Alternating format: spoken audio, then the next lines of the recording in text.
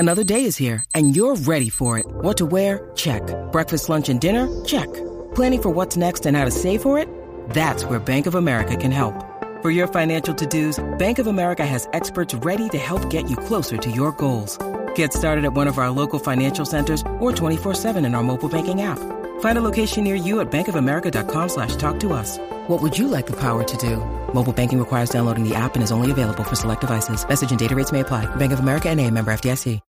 When you need mealtime inspiration, it's worth shopping Kroger, where you'll find over 30,000 mouth-watering choices that excite your inner foodie. And no matter what tasty choice you make, you'll enjoy our everyday low prices, plus extra ways to save, like digital coupons worth over $600 each week. You can also save up to $1 off per gallon at the pump with fuel points. More savings and more inspiring flavors make shopping Kroger worth it every time. Kroger, fresh for everyone. Fuel restrictions apply. With one of the best savings rates in America, banking with Capital One is the easiest decision in the history of decisions. Even easier than choosing Slash to be in your band. Next up for lead guitar. You're in. Cool. Yep, even easier than that. And with no fees or minimums on checking and savings accounts, is it even a decision? That's banking reimagined. What's in your wallet? Terms apply. See CapitalOne.com/bank for details. Capital One N.A. member FDIC. And now another no-brainer money-saving tip from Progressive. That doesn't sound good. Paper shredder's jammed, but I think I fixed it. Oh, well, try shredding these $50 bills then. Seems like it's working. Better try another $400. Stop. Instead of using money, use regular paper. And here's a better tip from Progressive on how not to waste money. Don't pay too much for car insurance. Drivers who switch and save could save hundreds. Progressive Casualty Insurance Company and Affiliates. Potential savings will vary.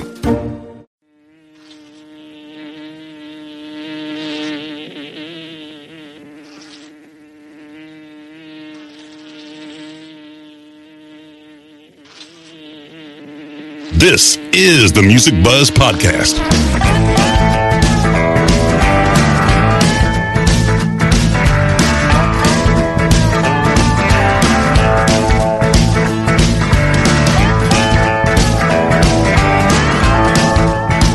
The Music Buzz Podcast features candid discussions with and about those behind the scenes in the music business, including industry veterans representing the segments of musician, design, and live. All three Music Buzz Podcast hosts have spent their careers working with the biggest names in entertainment and have been and are still a fly on the wall. Dane Clark as the drummer for John Mellencamp's band for over 20 years and various solo projects.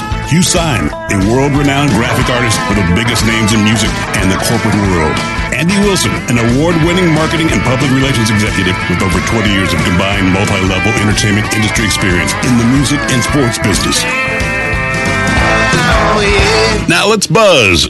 Welcome one and all to the Music Buzz Podcast. I'm Andy Wilson, along with host Dane Clark. Hey, Dane. Andy, how are you doing, sir? Good. And also the legendary Hugh Syme as well. Hello, Hugh. Dane's legendary too, but hello, Andrew. He is. I know. I just like to say legendary for one of us. Okay, thank you. So our guest today is basically he's an Indiana guy. So this is kind of a cool opportunity for all of us because we're always sitting in Indiana, usually talking to people that aren't in Indiana, aren't from Indiana. And though Kyle's not technically sitting in Indiana as we talk to him, he's from Indiana. So this is an Indiana Hoosiers conversation today with Kyle Cook.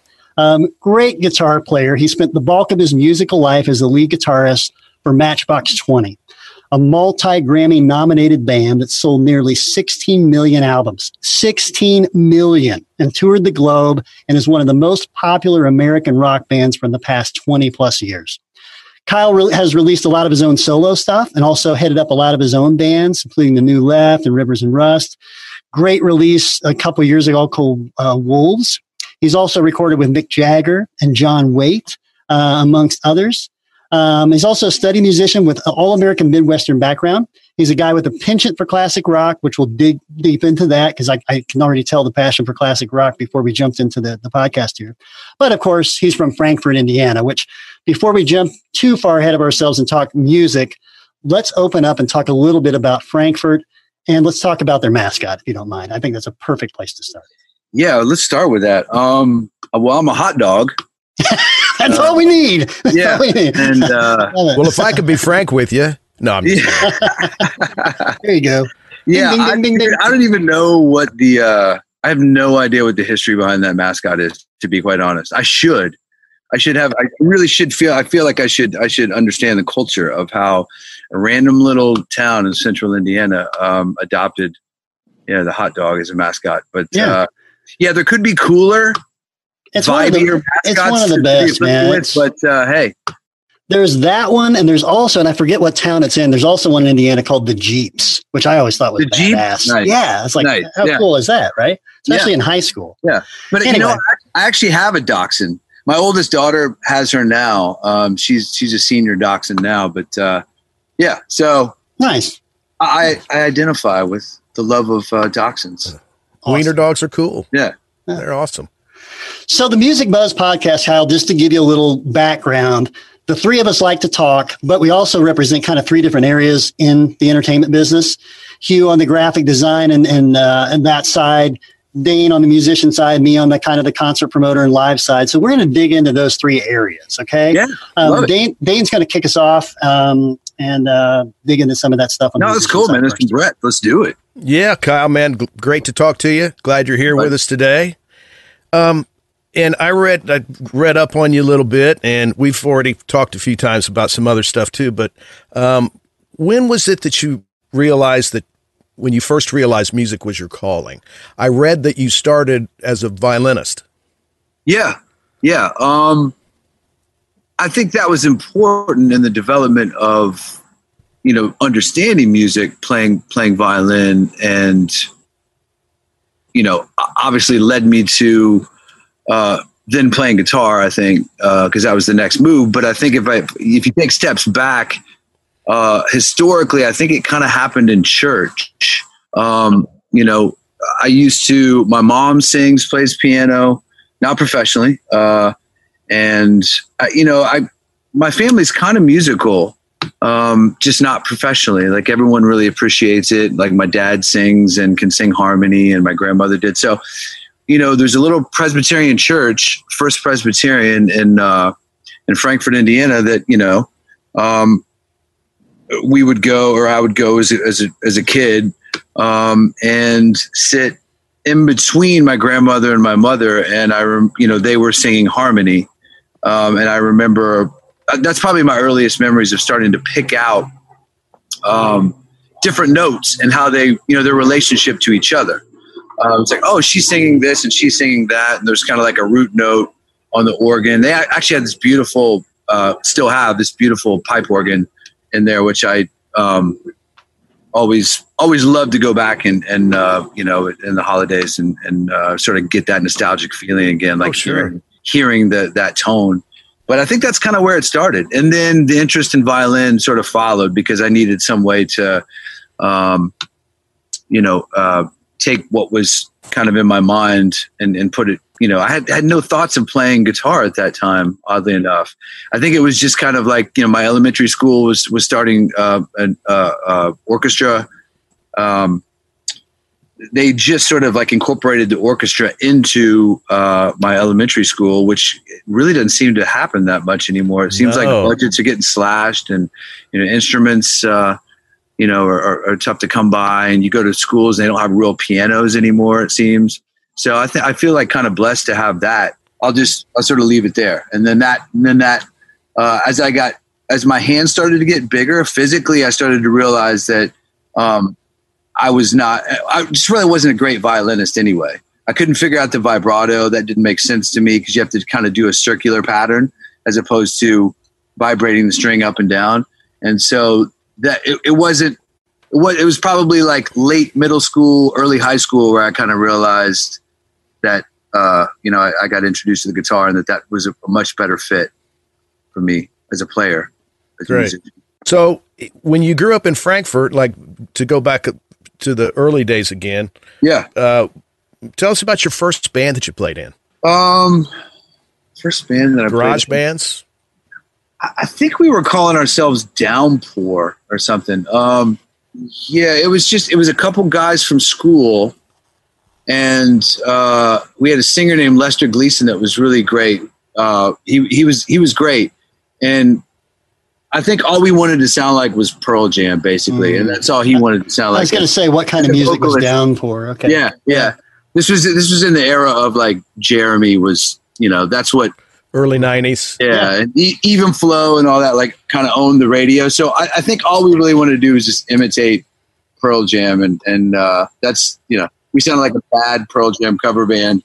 Did you record some stuff? Yeah, we did in Indianapolis. I remember like having that feeling of like holding a cassette, and we like somebody knew, somebody's dad owned a printing press or something. And we, and we had the insert in the cassette. And like, I remember that feeling of like, we got a record here. Genuine like accomplishment. You know what I mean? Sure. Like something's going to happen now. It's here. It's right tangible. Here. Right there. Yeah, I can hand this to somebody, That's coming from, obviously the opportunity to go and do something like that is such a big deal at that age. Fast forward for us, if you will, for a second. And I know you recorded on that Mick Jagger solo album that he did. Which was Visions of Paradise. Great song. Which was amazing. I'd love to talk about that too. Yeah.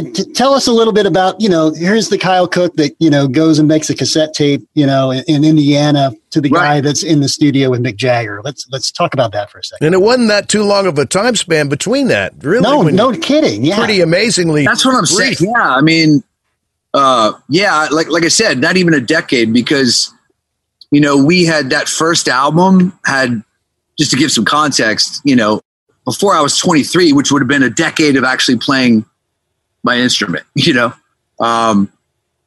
the age of 23, we had, almost approaching a diamond selling debut album. So it was just, it was absolute insanity. And I don't even think that, now we can appreciate it, because I try to go, man, if that had happened in an era like today where everything you do practically is documented online. Right. So I feel like I'm thinking we had opened up for the Stones, and I'm trying to remember if it was before I did that session or after.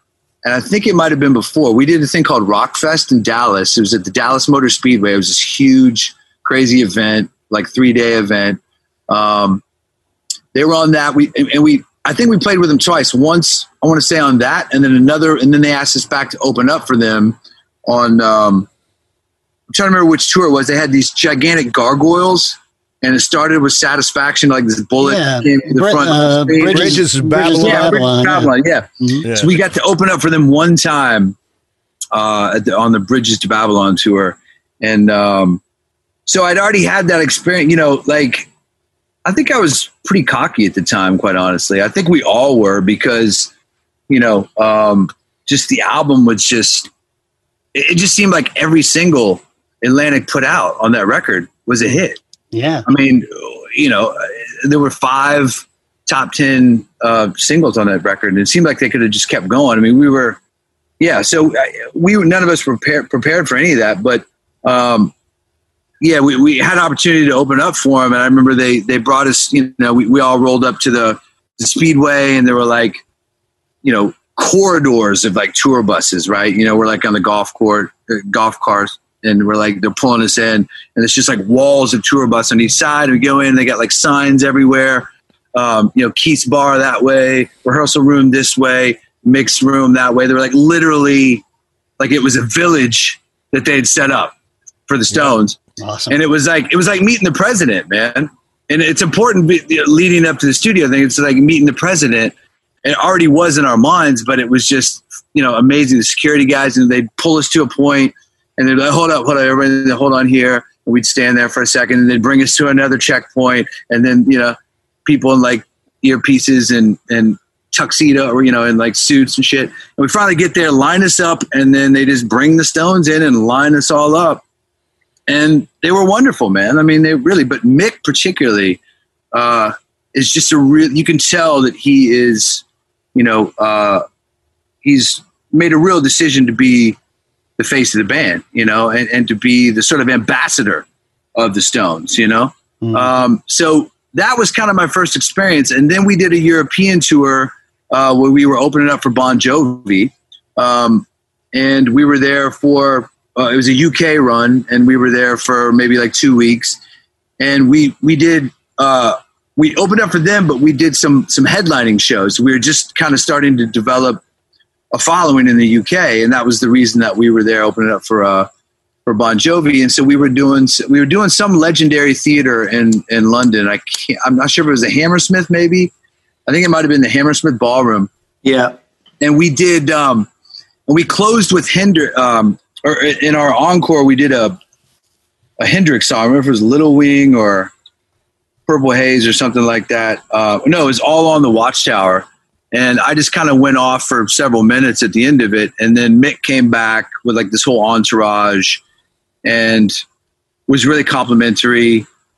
And then the next day I get a call from management saying that, Mick would like me to come in and play on the song that he and Rob had co-written, because they had, I think Rob was really riding high on being one of the most important songwriters on the charts at that point, Oh yeah, definitely.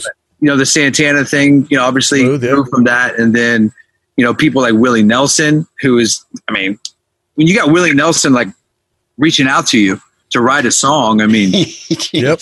like something's really going right with your craft. Question. So they had written a song and it was like, Mick's going to send you a car.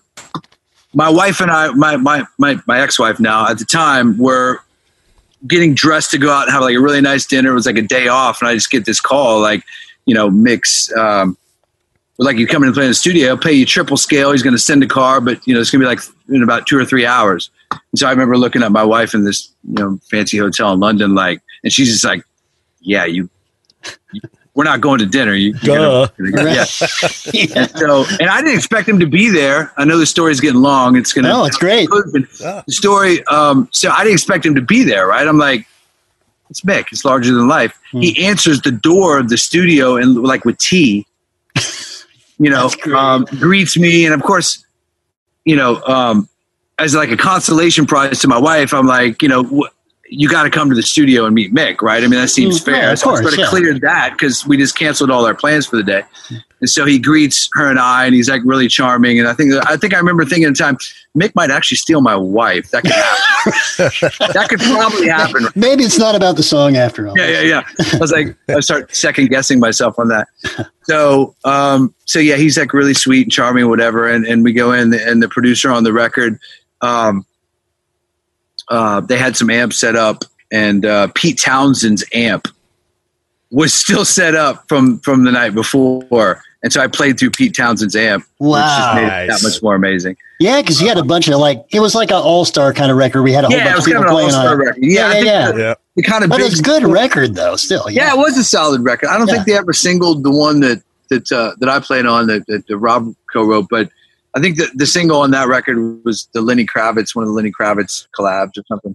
So let's shift gears and go into talk about the graphic side and the visual aspect of music in general, and yours specifically. So Hugh was going to, ask some questions in that regard as far as album artwork and stuff. Absolutely. And kind of dig into that.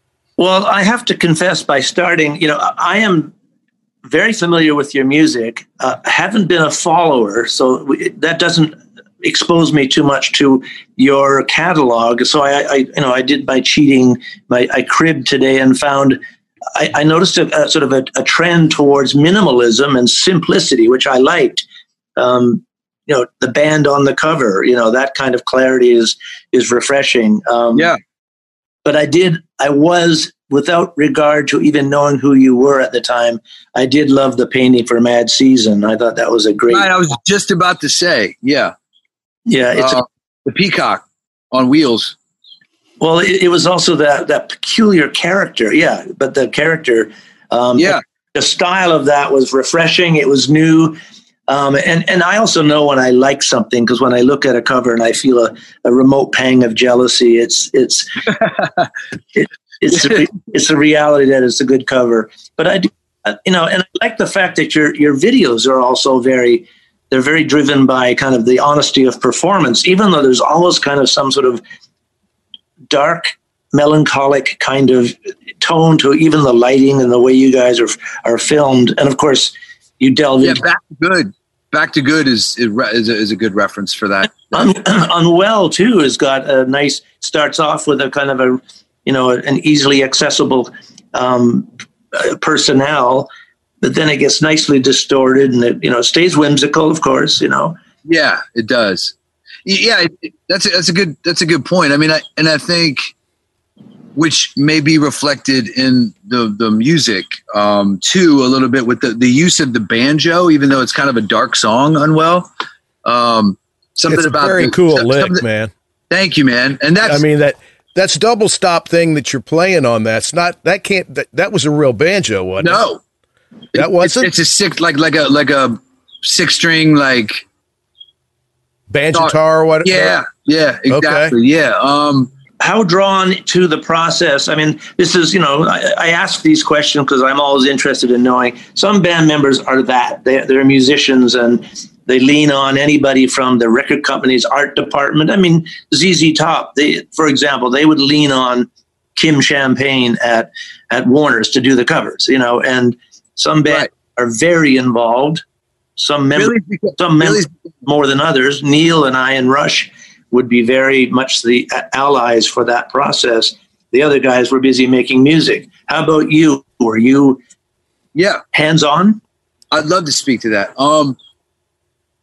In the later years, so Paul Doucette, who was the original drummer and now is the rhythm guitar player. So we've lost one member since the first 3 records. And he was always, and I still think is, kind of the driving creative force behind a lot of those things. Now, not to the extent of like coming up with the designs and actually directing the videos or anything, but really being someone who stayed up late. I mean, even he was always the last one to leave. Like when we were doing like production rehearsals in arenas, like he was always the guy that was, we were worried was going to be so tired for the opening night of a tour because he was literally with the lighting designers, till 4 or 5 in the morning, the night before, like trying to make sure that every little move for every song was. So yeah, Paul really, I got to give a lot of credit to him. Matter of fact, he was the guy that found that image of the peacock that you mentioned. Yeah. Suggested that. He may have also been behind the choice or kind of helped push us towards that choice of the kind of heavy set guy with the cap on the first. Yeah. Fantastic. What's that? Yourself or someone? Yeah. Yourself or someone like you. Yeah. That image has really just, become synonymous with our band. It's amazing what simple, and that reminds me of a Joel Peter Whitkin cover, which is, just quirky and bravely kind of not attractive, Right. Well, there's a method to the madness. I mean, I think behind at least that first album. So the title Yourself or Someone Like You. And I think if you look at the trajectory of the band, we have always been, I don't think anybody would disagree, with the exception of, Rob kind of having that sort of next level fame with the Santana thing, with the Smooth thing. We have always kind of been a little bit of a faceless band in the sense that our music a lot more than you do our faces. And I think you bring up an interesting point, and I think it's funny. I just got back from Europe, my wife and I did, and I was on this long flight from Paris to Detroit, and I was looking for something to watch, and there was something in the music documentaries thing. I'm like, what is this? And it was weird that it was on the Delta flight, but it was a backgrounder that included Boston, REO, and Styx. And it was kind of talking about how at the time music shifted from kind of these rock stars, these people that you knew, into really like logos and songs. So it talked about More Than a Feeling. It was talking about Babe. It was talking about, Roll with the Changes. But I was like, and I know who's in these bands because I love those bands, love your band. But, it really, to me, Matchbox 20 is like that next generation of those bands. That's kind of like an REO, a Styx, a Boston, and that's bad. Yeah, I agree. And I agree. Yeah. what great company. But it was interesting that there was actually, something on the flight basically talking about what you're saying. Or like Journey, you know what I mean? Absolutely, yeah, Journey. Right. I've, which, I guess depending on who you ask is a good or bad thing.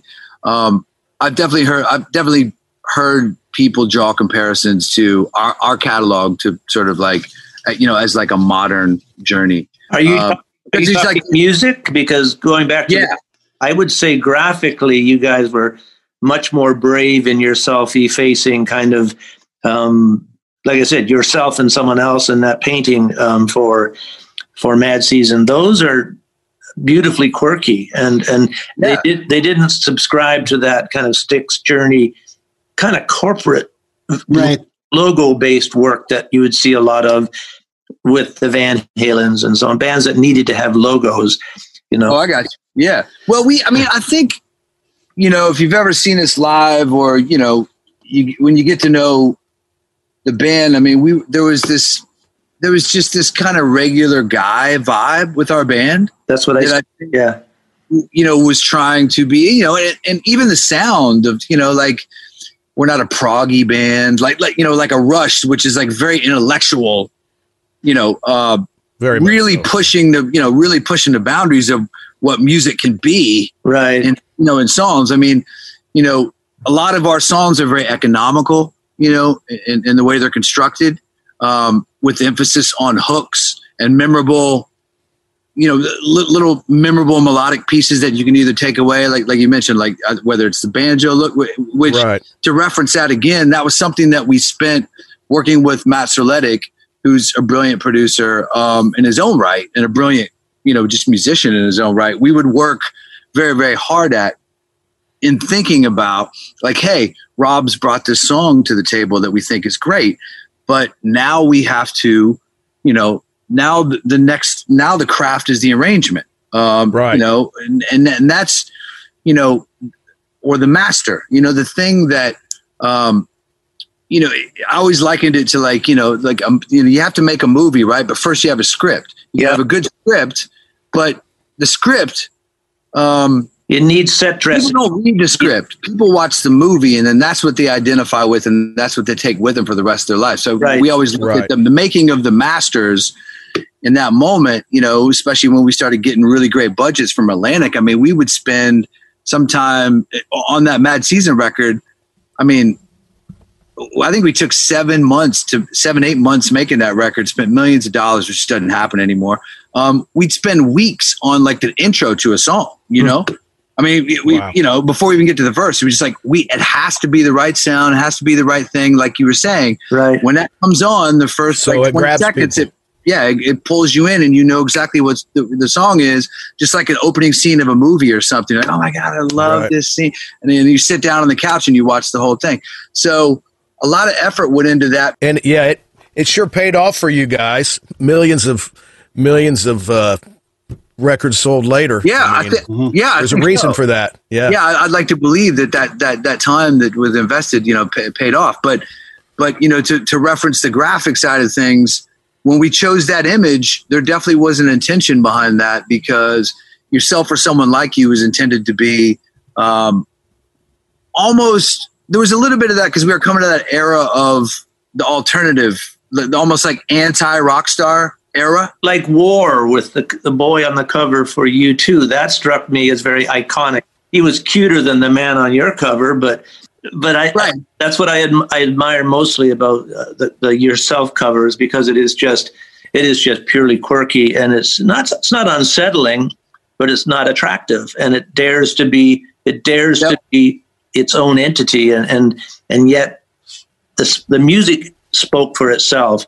You make a good point about the economy of your songs and the structuring of your songs. Therein lies the difference between a band like yours and Rush, because Rush was about arrangement, I think, sometimes more than the song. Right. I agree with that. Yeah. Yeah. And there was a unique situation because you had Neil Peart actually writing all the lyrics, which is, sort of pretty heady. Way out of bounds of how, most bands kind of work. But I think that image struck a chord because, I think society, like the social, like the cultural climate at the time was a little sort of like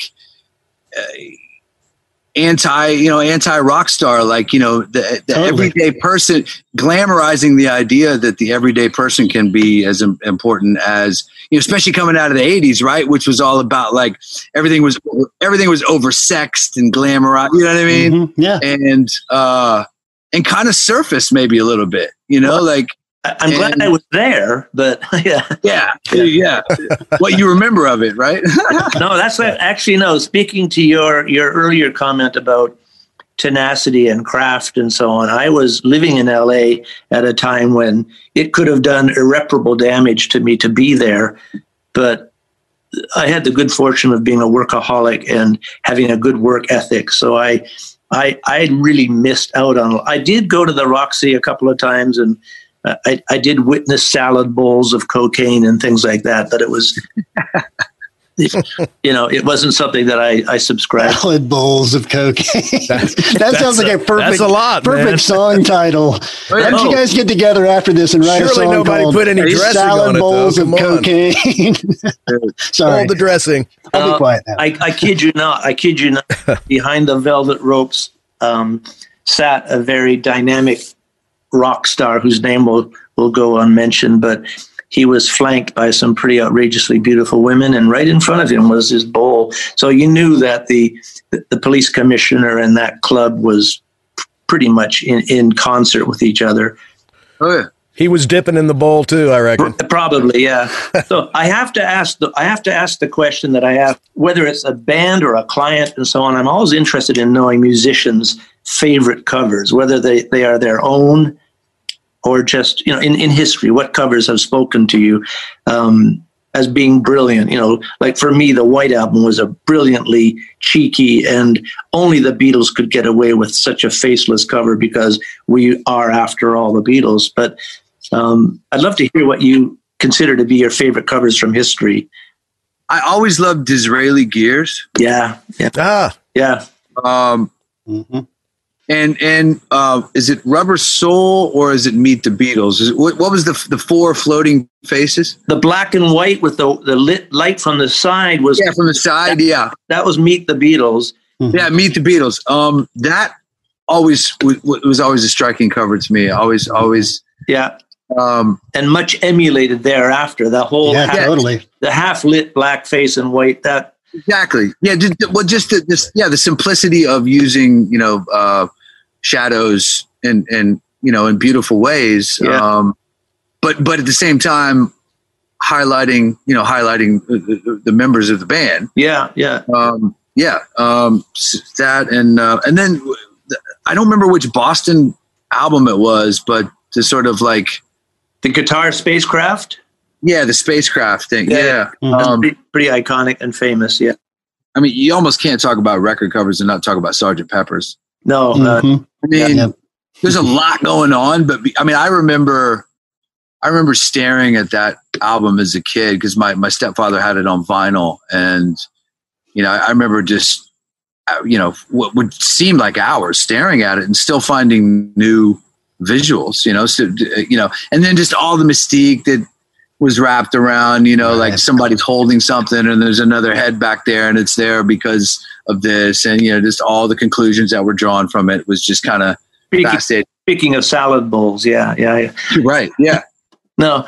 Yeah. It is definitely a phenomenal cover. And yet, what's beautiful about that cover is it's technically so primitive, and yet it still was conceptually. And I think concept sometimes, it overrides the execution.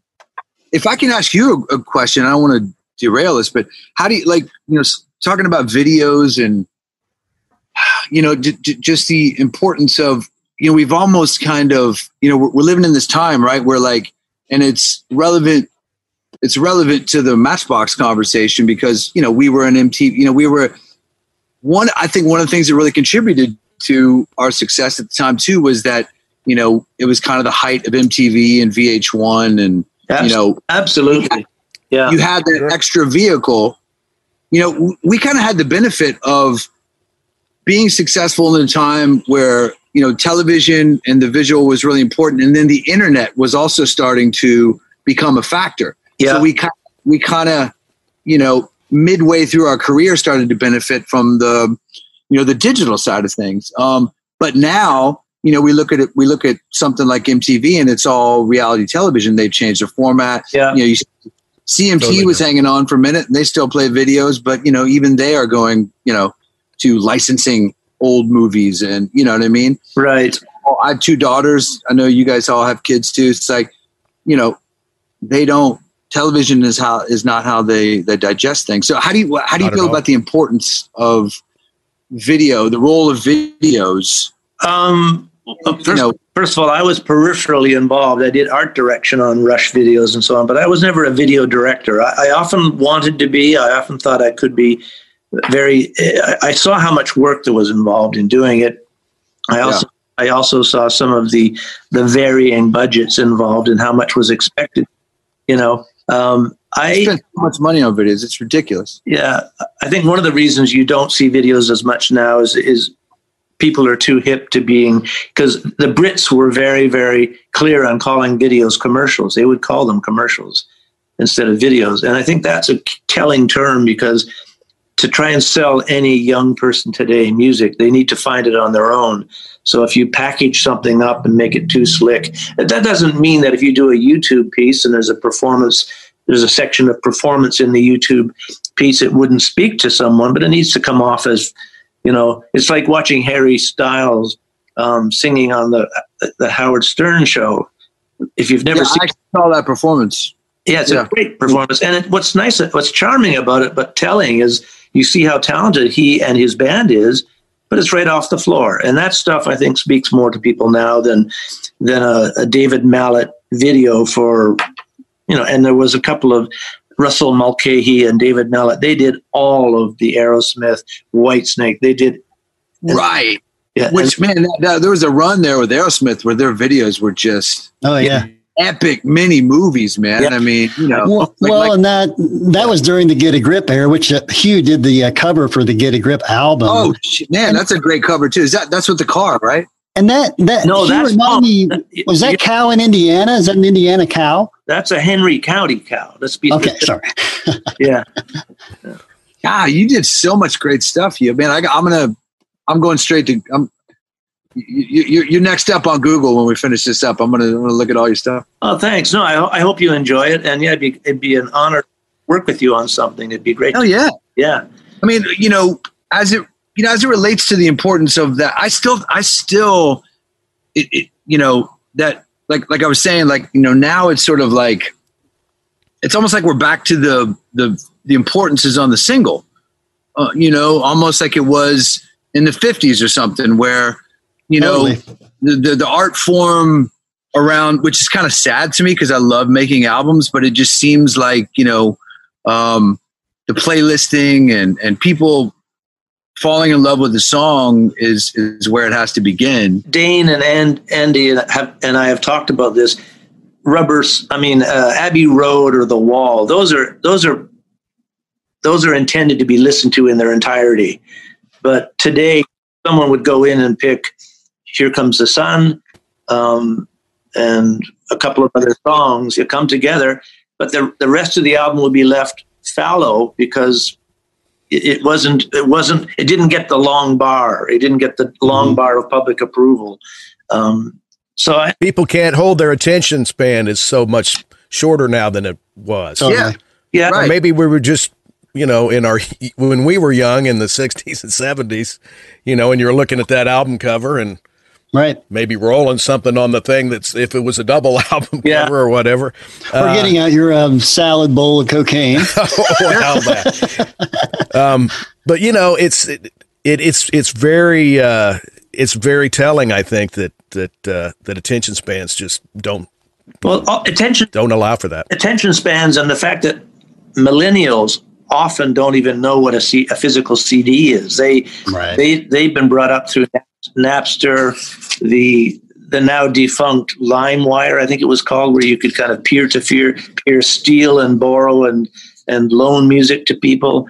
And even iTunes. I've coined this phrase innumerable times, but we're all feeding off the carcass of what used to be that industry we're talking about. Because even as a designer, if it wasn't for my legacy clients like Rush and Dream Theater, who still love the feel of paper and the smell of ink, we would all be kind of designing for YouTube and designing for that 2-inch square in the bottom corner of iTunes. It's a very different realm we work in now. But that doesn't mean the image isn't important, I guess is kind of the point I was getting to. It's absolutely. I find myself, really thinking about, so if it's an important show, like I got a Dream coming up and I'm going to try to help raise some money for a cool venue. Some friends of mine own a Masonic temple actually up outside of Grand Rapids. They got this cool little venue. And when I tour solo, I play it all the time. So I'm going to go up and do that. But, thinking about like the image that I put behind the post, now I find myself thinking a lot more about that, and you should. Guy named Keith Brogdon that is great. That he did a couple cool Sturgill Simpson records. Actually, there's a cover. Look at a couple of the Sturgill Simpson covers. I cannot remember the name of it. He's kind of like this anti-country. He's great. Country guy. He's a cool artist. Yeah, he's a super cool artist, but like Music Row just doesn't give him any love because it's like too cool for like country radio or whatever. It's like real country, yeah. Yeah. Well, like he does a cover like Smells Like Teen Spirit with like a horn section. You know what I mean? Like it's kind of some R&B stuff too. Yeah. He's very eclectic. Some of it's kind of R&B. Yeah. And so I've been using his graphic guy for a long time, but like I'll spend a couple $100 on a post if I think it's important enough. You know what I mean? Like I'll get with him. I'll be like, make sure he's got a couple photographs that I think were great. I'll tell him what I think, we're going for, whether there's a theme, and just kind of let him run wild. But like, I never thought that much about it before, like when all these apps came out and you could do like stuff yourself, just find cool fonts, I think a lot of us were doing that. Mm-hmm. And now I feel like maybe there's a resurgence in the appreciation of somebody like yourself, Hugh, who really, is artistic and understands the value of choosing different fonts or creating things that have their own, individual feel as opposed to just stuff that people can, because now everybody can just grab stuff off the internet and like use generic things. And there's also the opportunity. I mean, I appreciate you making that acknowledgement, and I'd like to think there's some merit to what you're saying, but even my daughters, one of my daughters has got her own business, and I offered to do her business card, and I did a really good job of it, I thought, but she turned around and using her own online facility. So she turned you down? She did. I was just kicked you to the curb. I was dismissed. Did you show her like all the Rush albums and show her like all these like? Okay, no, leave your name with the lady at the front. We'll get in touch. There you go. That's it's important to be humble. That's why we had kids, man. right? That's kids for you. That's right. I mean, the reality is we also have to be humble enough to understand. It's the same thing with arrangements. It's the same thing with writing songs. Like, sometimes you don't need the jazz chord. You know what I mean? Like sometimes just the G to C is all you need. Yeah. The cowboy chords work. They've always worked, and sometimes you gotta, just because that there's, this whole palette of colors that you can use doesn't mean you need to as well. I've done some pretty elaborate and indulgent and complex covers for Rush. And I've also done a cover. I refer to them because they're probably one of the most freeing recording artists that allowed me the latitude to, and they coined a beautiful phrase early in their career called deviate from the norm. It kind of became their credo. They would try not to repeat themselves. Sometimes they would get stuck into stylistic redundancies, but we all do, I think.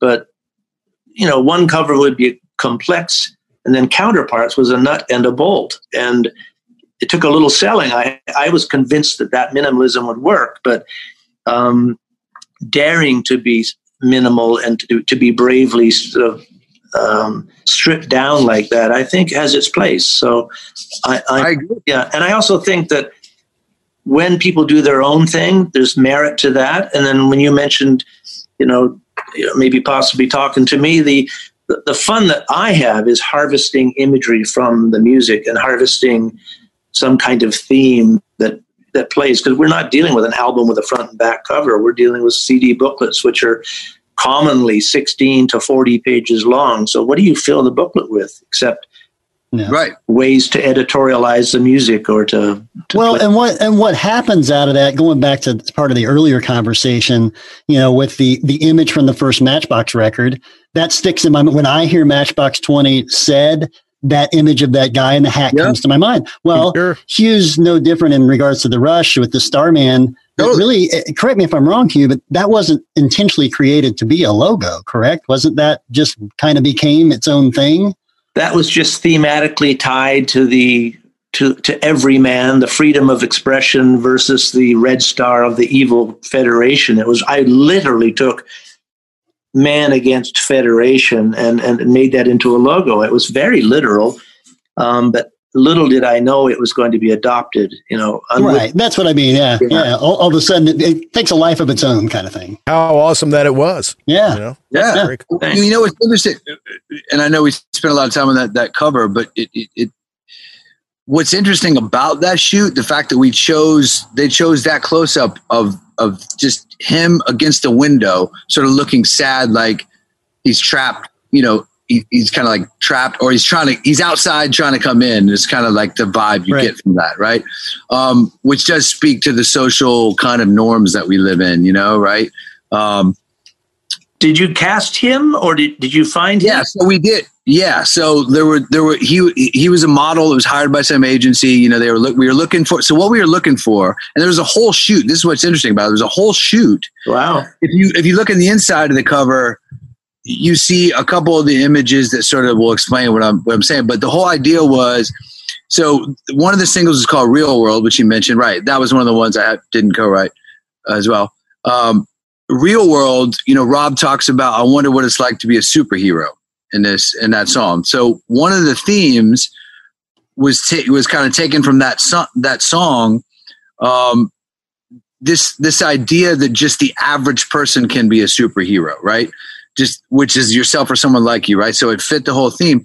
So we wanted him, this kind of overweight guy in a cape, in a Superman. He was in a Superman outfit, cape, and they just put this aviator hat on him. So here's this like, pudgy guy standing there with the superhero thing, looking all sad, and they had this beautiful model, like this just gorgeous Italian girl, slender and standing there, and he's kind of like looking at her, longingly, and like there's all these images like that, and then it just. That was kind of what the cover was going to be, right? It's like she was kind of like this unattainable beauty that this overweight superhero guy was never going to be able to sort of like, I don't know if they were trying to convey that he was going to save her or have a relationship with her, whatever the deal was. But there's all these shots, but the one they end up using is just him, and all you see is the aviator cap. So you don't get any of that imagery. No. So we really sort of did away with all of these themes and I think when everybody saw that image, they felt exactly like what you just surmised right there, which is just, that's it. That's it. We don't have to second guess it anymore. Had you put the extra element in there, well, it may have spoken to the unattainable concept that you just mentioned. It would have lost its simplicity, and it may have certain things, whether it's music or imagery, there's a point at which that phrase comes into play, trying too hard. I'm guilty of that sometimes. I love improbable reality, and I like being, and I like to play with things that feel real but shouldn't be, and that's fun. But there's also a place for just that one icon on the cover, which is that man. And I think it speaks, as far as Matchbox, to the way we run, the way we've worked creatively, musically too. I think it speaks to that because we have been pretty good at kind of policing ourselves. Like we're a band that's can be a lot of tension when we're in the studio. There can be like everyone gets involved. It feels like almost every little part, people have opinions about things. Like I remember having to recut an acoustic part for a song where I was basically playing acoustic the entire time. I was like the whole downbeat of the song, and there wasn't much other instrumentation. And I ended up having to re-record it 2 or 3 times because, you know, Rob just felt like the feel wasn't the right feel for him to sing to or whatever. Like it was too swung or it wasn't swung enough or those kind of things. And it's interesting how those kind of tensions, the way that we kind of fight to make sure that, you know, all these voices are kind of fighting to be heard so that it's, you know, ultimately that's what makes it a band, which is maybe something that Dane, you know, working for John is probably, it's a whole, and when I work with John Waite, totally different thing, right? Like John Waite makes the last, he's going to make that decision. He makes the damn call, you know what I'm saying? And I'm sure that's how it is with Melody. Yeah, John. Well, definitely. I mean, it's his song, so he's going to make that call, and he kind of likes to direct us.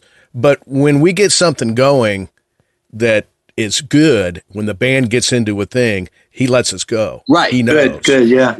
And he may say something like when we're done, like, well, it wasn't really what I had in mind, but I think we can make a record with that, or something like that, you know? When what he really meant was, man, that was great. And then later on, he'll actually say that was great, so. Yeah, because that's the dialogue, right? Like there's a conversation going, and maybe it wasn't where you thought the conversation was going to go, but that doesn't mean it's not great. And, you know. Right. Yeah. And he knows that everybody, and you guys were doing the same thing. A band does that, and that's the neat thing about having a band all playing at the same time. Certainly is, yeah. Or at least the rhythm section, you know, where you get that vibe and you're chomping at the bit to make this thing happen. Yeah. That's a feeling that is getting lost these days when people make records. It's all about trust, right? I mean, at the end of the day, the greatest bands, the greatest musicians, I mean, there's a trust element, whether that's, you know, the band in studio, whether it's the live experience, whether that's the guy doing the record cover, whether that's, you know, whoever it is. To Kyle's point, though, a band has a sort of a different dynamic than, say, working with John or John Waite or John. Oh, sure. If you're a band like the Beatles and so on, I have 32 bootleg tapes of the boys at Epic Studios and Olympic Studios, and they definitely interacted, and they were very respectful, but there was lots of arguments and lots of back and forth, and occasionally some pettiness, you know, just what about me kind of. Sure. Right. And a band needs, and to your point, a band needs to know how to get out of their own way and be that organism, which obviously the successful bands are, like yours. So tell us about some of the moments over your career where you've been on stage and like maybe a special guest came out, or you just found yourself, you know, kind of in a geek out moment a little bit, you know, whether it was a specific venue or whatever it might be. Well, okay. So, and I think it was in that 2-week period of time, that I was talking about in when we were in England, when I did the Jagger session, we did Santana. You know, Smooth was kind of eating the planet at that time too. Mm-hmm. So you know, Rob was, you know, at the top of the songwriting food chain, and you know, he just was just like, hey, you know, like Santana's playing at whatever arena it was there in England and in London. And so we went and I got up on stage and kind of, you know, like, because Santana's the kind of, like, he's that guy. He's that jammy guy, you know, just like, oh man, you're here. You got your guitar, right? You know, like, and if you don't, we'll give you a guitar.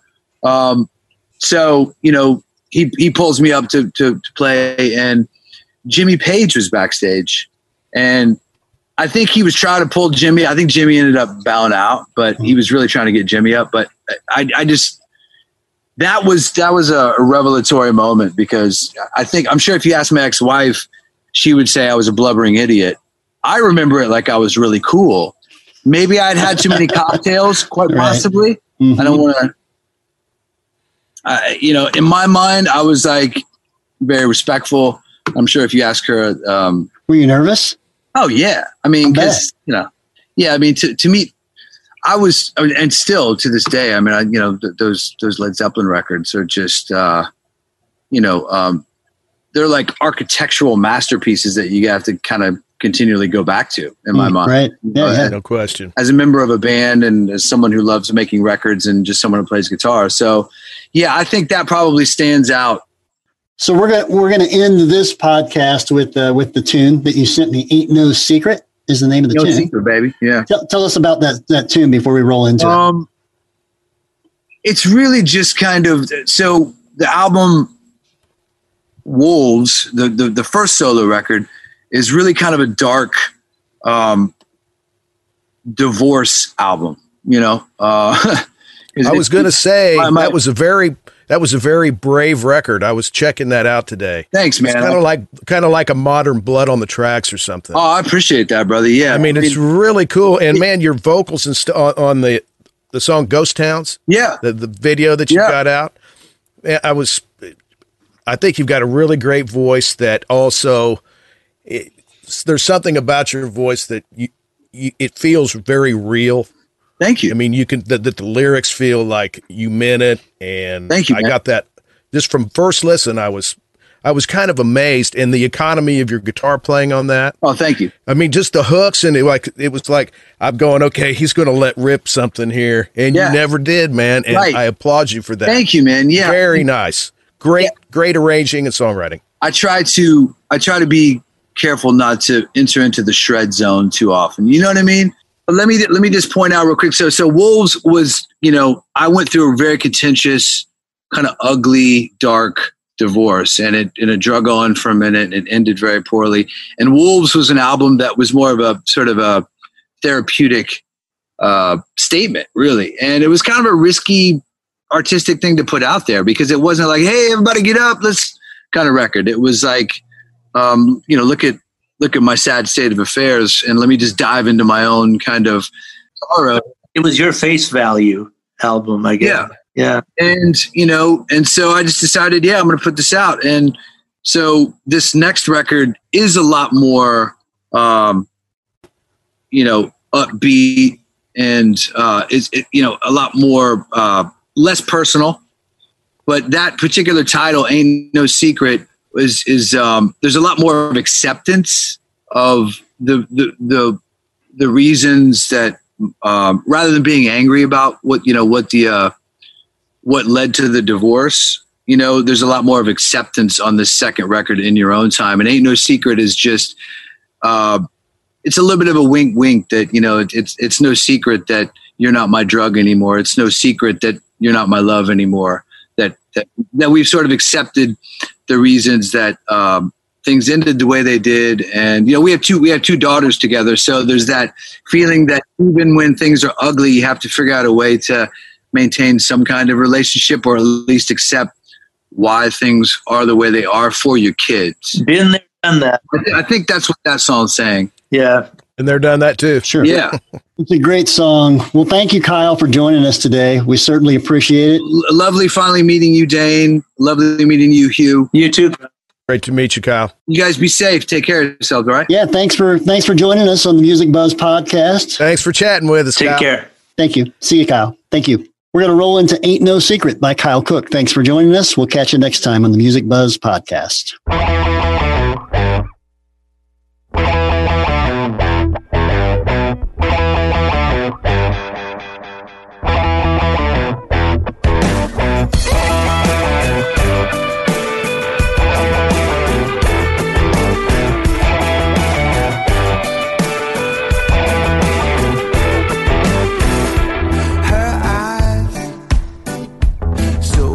Intoxicating, breathing in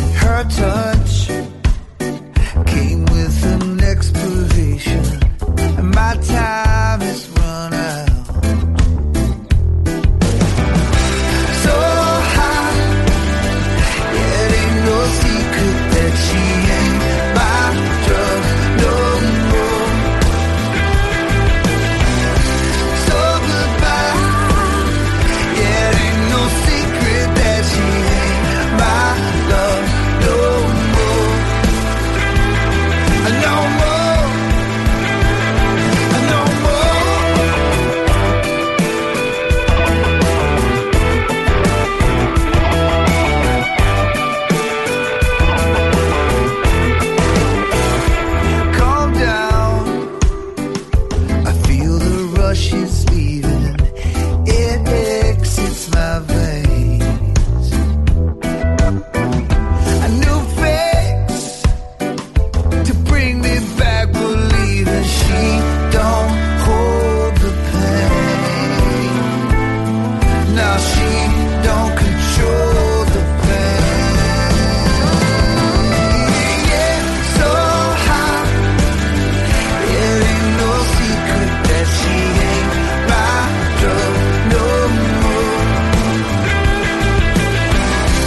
So goodbye, yeah, it ain't no secret that she ain't my love no more. No more, no, no, no more.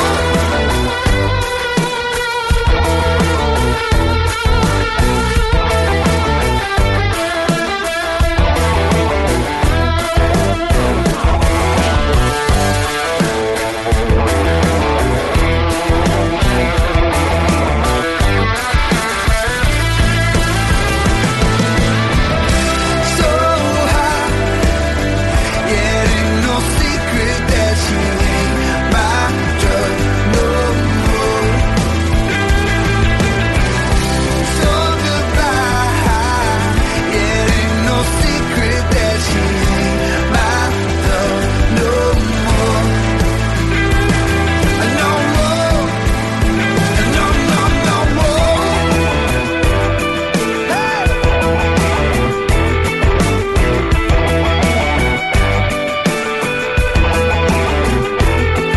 No more. It ain't no secret that she ain't my drug no more.